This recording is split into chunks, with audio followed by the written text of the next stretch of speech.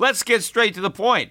You want to grow your portfolio to deal with the rising cost of inflation, to pay off your debt or your mortgage, pretty much anything standing in the way of you and financial freedom, right? Well, with Yahoo Finance, you can get access to the news, data, and tools that you need in order to help you reach that financial freedom. And when it comes to your financial future, you think you've done it all. You've saved, you've researched, you've invested all that you can. And now you need to take those investments to the next level by using what every financial great uses. Yahoo Finance. For more than 25 years, Yahoo Finance has been the brand behind every great investor. They're the #1 finance destination, producing a holistic look at the financial news cycle, including breaking news, original perspectives, analyst ratings, independent research, customizable charts, and so much more. For comprehensive financial news and analysis, visit the brand behind every great investor, yahoofinance.com, the #1 financial destination. That's yahoofinance.com.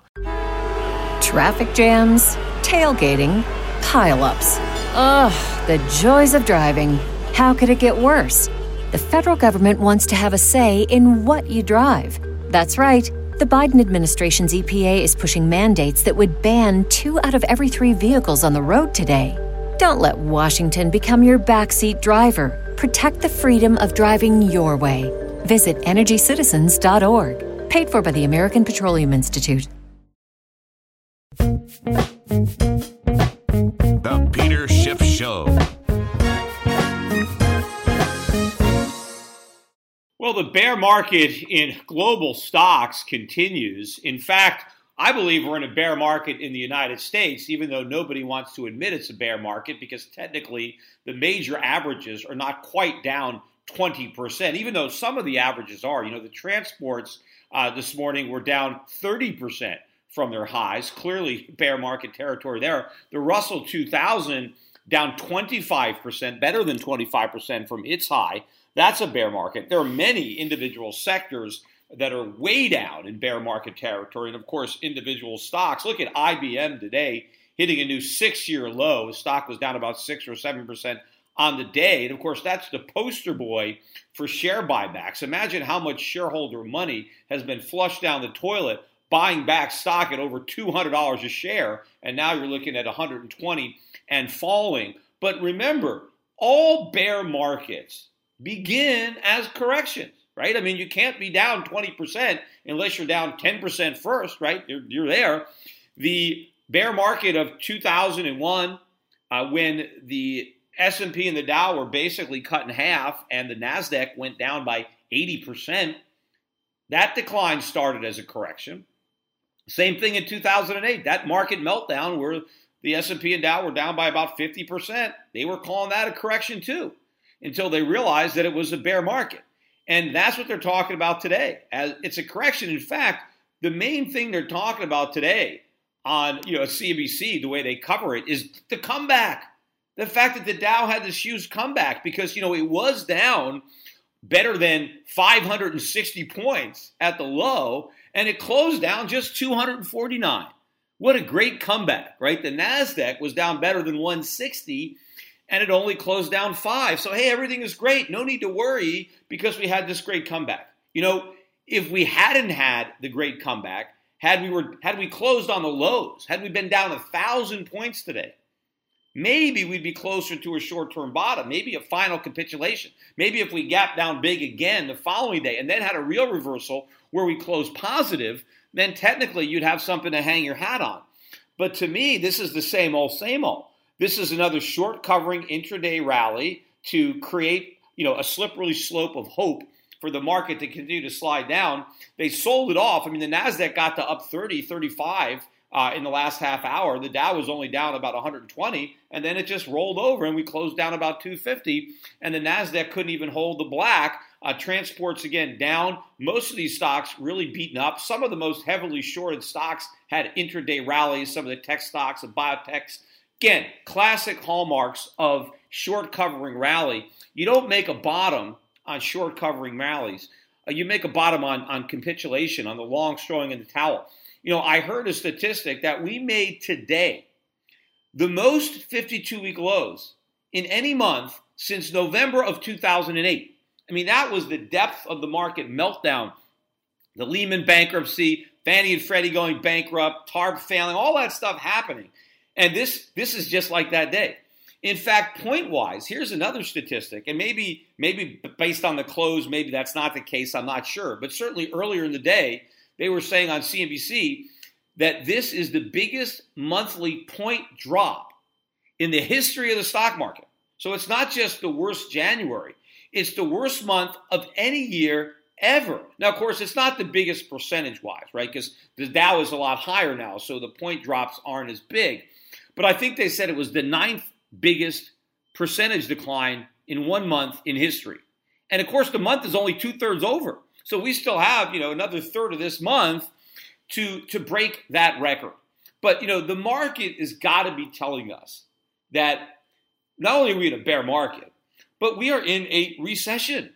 The market is forward-looking, right? The market is telling us that we're in a recession. In fact, the bond market is telling us. I was watching today on CBC, Jamie Dimon came on, and he was talking about why he saw value in the high-yield bond market. And he's looking at the spreads between high-yield and treasuries, and he's saying, look, the high-yield market is priced as if we were in a severe recession. And so, therefore, this is a great bargain because we all know we're not only not in a severe recession, we're not even in a recession at all. Oh, the economy is going to grow 2 to 3% this year. Everything is great, yet the bonds are priced as if we were in a recession.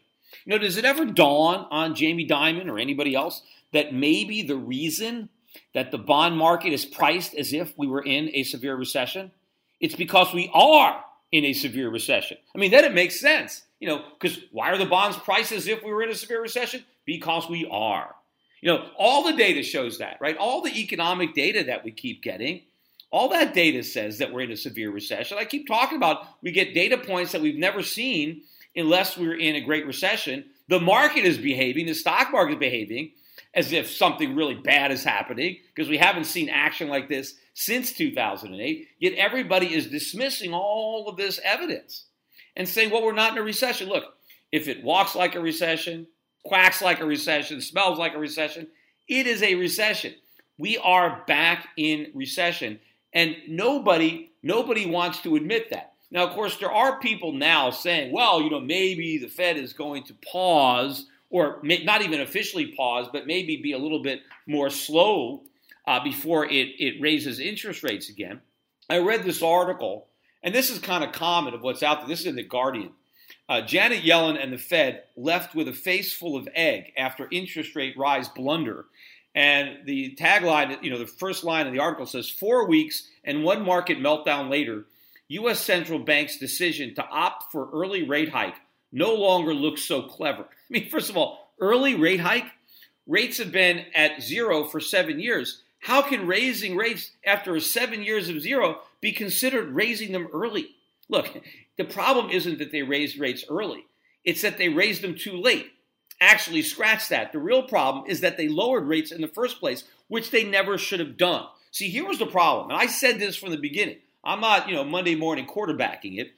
I said the minute the Fed made the mistake of bringing interest rates to zero and compounding it with quantitative easing, I said the minute they did that, they already had sealed their fate. The economy and the market were doomed. No matter when they raised rates, it was going to be a disaster. And the longer they waited, the bigger the disaster. So had they raised rates a couple of years ago, it would have been a disaster just smaller than the one we're going to have now. And had they not done it in December, had they waited another year, then it would be even worse. So to say that they were early, that's ridiculous. What is ridiculous is that they believed that they could raise rates after having left them at zero for so long, and that it wouldn't matter, that everything would be fine. Right? Because again, the narrative that everybody's been selling, Ben Bernanke's got his book out there, Courage to Act, right? We saved the economy. Everything is great because of what the Fed did. And now, we could raise rates and shrink our balance sheet because everything is great. It's not, it's a disaster.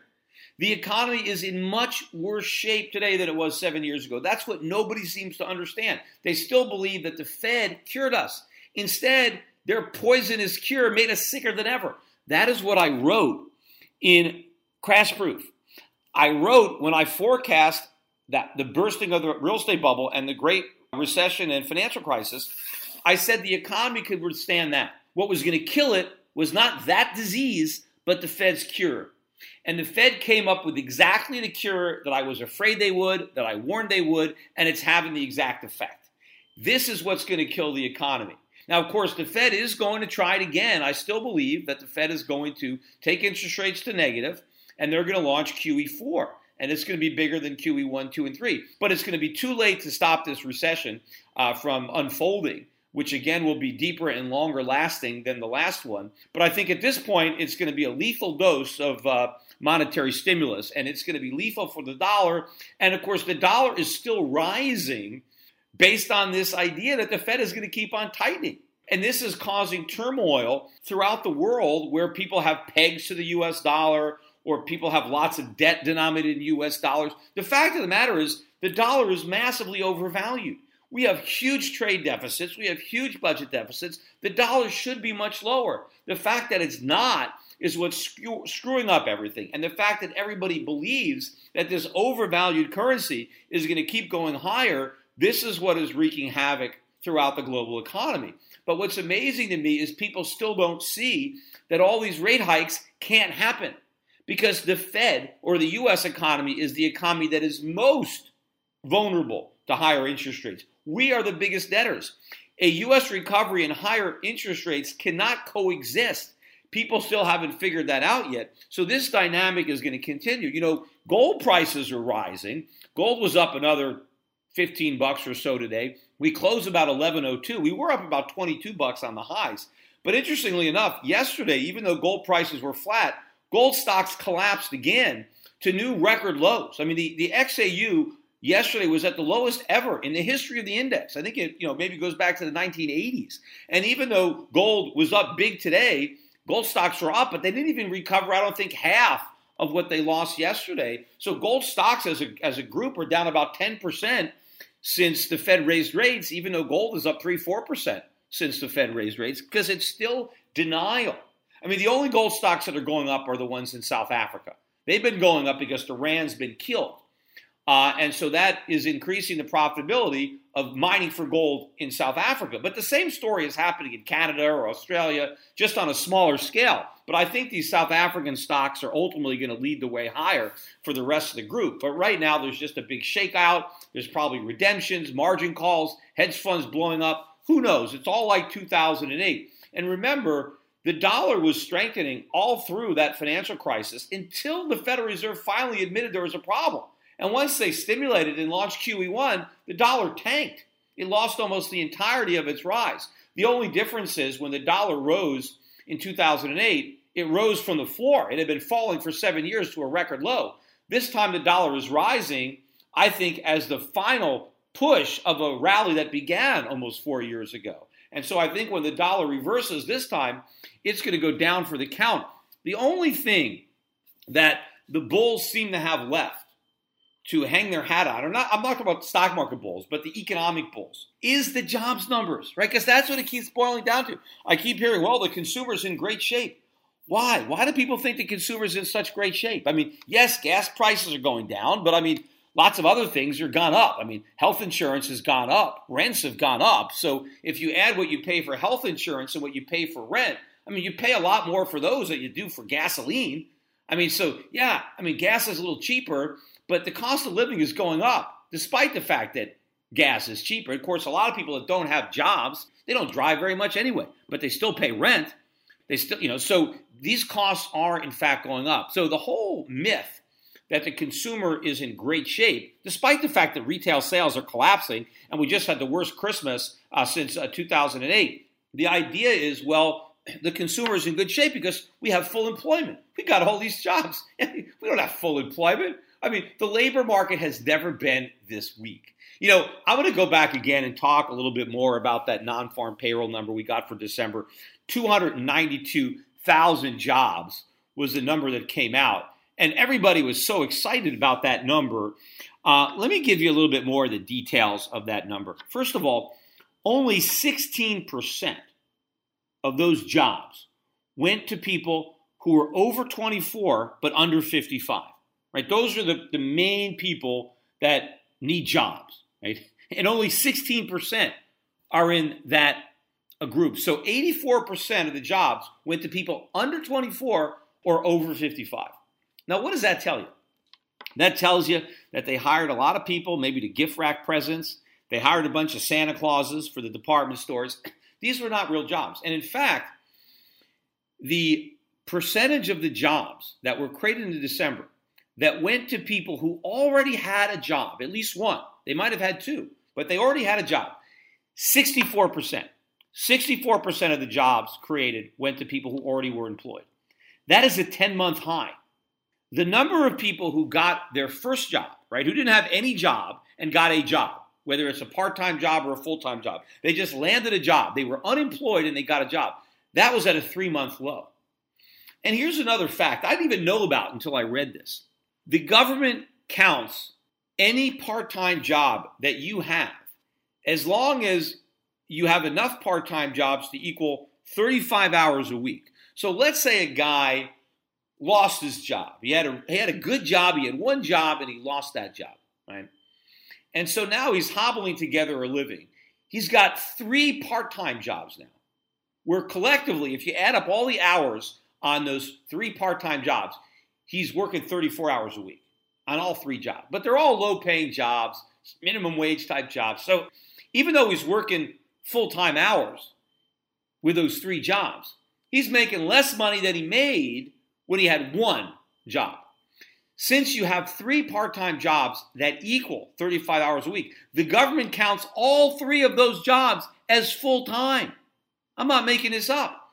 So that means that by destroying one full-time job and causing 3 part-time jobs to be created to replace it, Obama can get credit for adding 2 full-time jobs to the economy. So the only time a part-time job counts as a part-time job is if you only have one, or you have 2, but they don't quite add up to 35 hours a week, which is absolutely ridiculous. So that is why the labor market seems so strong, because we have so many people who are forced to take second and third jobs. Now, that is not a sign of a strong economy. I mean, most people don't want 2 or 3 jobs. They want one. In fact, a lot of people don't even want one, right? A lot of these jobs for people who are 55 and older, they want to be retired. They want to be on the beach. They want to be playing golf or shuffleboard or pinochle or whatever they do, or visiting their grandkids. They don't want to be working at Walmart. Why are they there? They're not glad that they're back in the labor market. It's because they have to afford the rising cost of living. So this supposed proof that the consumer's in great shape and the economy is great is a mirage. It's all a lie. And all that has to happen is the jobs numbers have to roll over. Because clearly, if we are in a recession, and it looks like we are, based on all the economic data and all the market data, then employers are going to lay people off. Because remember, all these employers were expecting this robust recovery because that's what they've been told. That's what their economists have told them. That's what the government has told them. That's what Wall Street has told them. And of course, a lot of employers, small employers, maybe they had money in the stock market and their statements were going up. And so, things must be good, right? My stock portfolio is going up. Everything is great. Alan Greenspan, Ben Bernanke's on the cover of magazines. He's our hero. And so, they bought into this. And so they hired people, or they hired part-time people, whatever they were doing. But now they get surprised. We're in a recession. The market's in a bear market. The fact that the Fed could put so much stock in the wealth effect, but not even acknowledge the reverse wealth effect, a lot of wealth, about $2 trillion has been wiped out from the decline in the S&P just this year. $2 trillion up in smoke in January. That doesn't mean anything? That doesn't do anything? Of course, especially when you have a recovery of the stock market, by the stock market, for the stock market. The whole recovery was built, right, on a foundation of the wealth effect from bubbles in stocks and real estate and bonds or whatever. And of course, the real estate market is rolling over. We got new home starts out today that were very disappointing. And of course, this was in the month of December. And it was a very, very warm December. So you would have thought that there would have been even extra building starts in December. People would have taken advantage of the lack of cold weather in December. They didn't do that. But of course, I think the numbers are going to be much worse now in January, February. And of course, if the economy was so bad, and JP Morgan has already got their forecast for fourth quarter GDP down to 0.1. 0.1. I mean, they're basically at zero, right? But if the fourth quarter of last year was so weak before the stock market collapsed, imagine what's going to happen to the first quarter when you have to take all the weak economic data that we had at the end of last year and combine that with what's happening in the stock markets this year. And again, they're still trying to blame this on oil prices, which continue to fall. Now, we're down below $28 a barrel, but oil is not causing. Look, oil prices went from $150 a barrel down to $35 a barrel in 2008. It was a bigger decline than this, right? Because we started from 150, not 100, right? So that was a bigger decline. Yet nobody blamed the 2008 meltdown on the falling oil price. But that's what they're blaming this on, or they're blaming it on China. But the problems in China have to do with the Chinese currency, or in Hong Kong with the Hong Kong dollar, because everybody thinks they're going to have to break their peg. Why would they have to break their peg? Well, because the dollar's going to go up. Well, why should the currency of the world's biggest debtor go up? Why should the currency of a country that's back in a huge recession go up? Because people are in denial. They just think the Fed's going to keep on raising rates in a vacuum. How can they do that?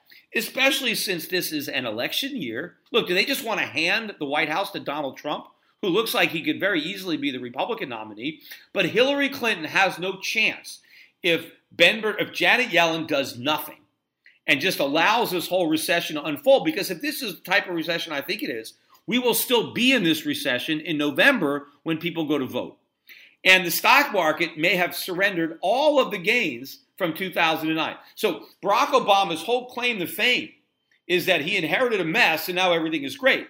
And Hillary Clinton wants to wrap herself up in that, right? And say, me too, me too. See, I will vote for me because it's more of Obama, because everything is great. And I'm going to, I was part of that administration. Well, she doesn't have that. If we're right back in recession, if Obama's like, well, I inherited a mess and now I'm leaving an even bigger mess, he's not going to be leaving it for Hillary Clinton, because it's going to be just like John McCain all over again. The Democratic nominee will have no chance of getting elected if it's a complete meltdown. And all Obama wants to do and Hillary Clinton wants to do is talk about how great things are. The only chance they have is to acknowledge the problem, but blame it on Wall Street again, blame it on lack of regulation, blame it on something going on in China. Who knows what they're going to blame it on? They're not going to accept responsibility.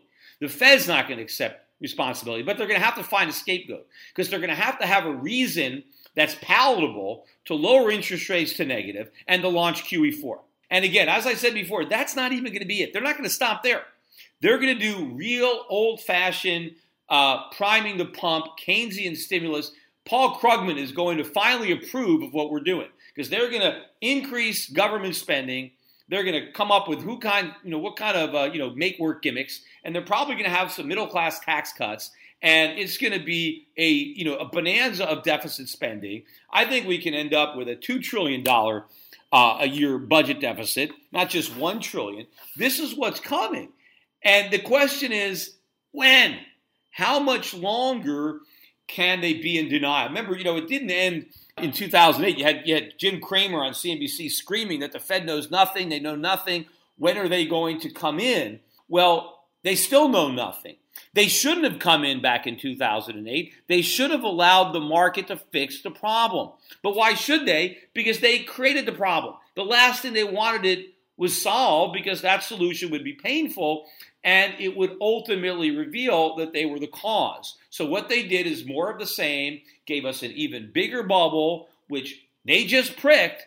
But again, even if they didn't prick it, the air was seeping out anyway.